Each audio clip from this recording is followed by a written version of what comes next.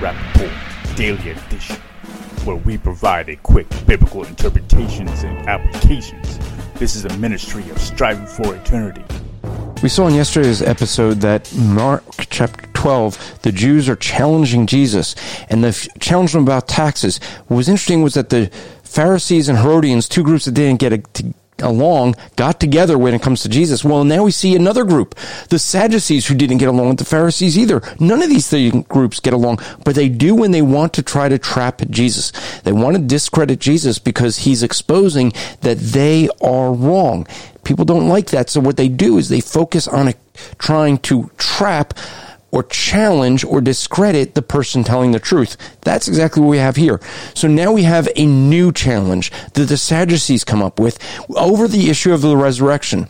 The Sadducees did not believe that there was a resurrection where the Pharisees did. And they had this question they would always ask. Okay, so you have a guy, he has a wife, he dies, the wife marries the brother, and he dies, and so on, has all seven. And the question is, in the eternal life, in the next life, whose wife will she be?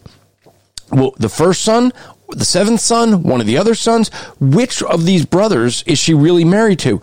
And the issue that Jesus they're trying to trap him with is a difference between whether there is a resurrection or not. The Pharisees and Sadducees, the Pharisees couldn't answer this question. It was a struggle for them.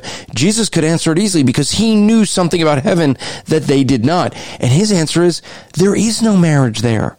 They're not given in marriage, but we're like the angels. So the question was illogical. They didn't know that, but because he's God, he did. This podcast is part of the Striving for Eternity ministry. For more content, or to request a speaker or seminar to your church, go to strivingforeternity.org.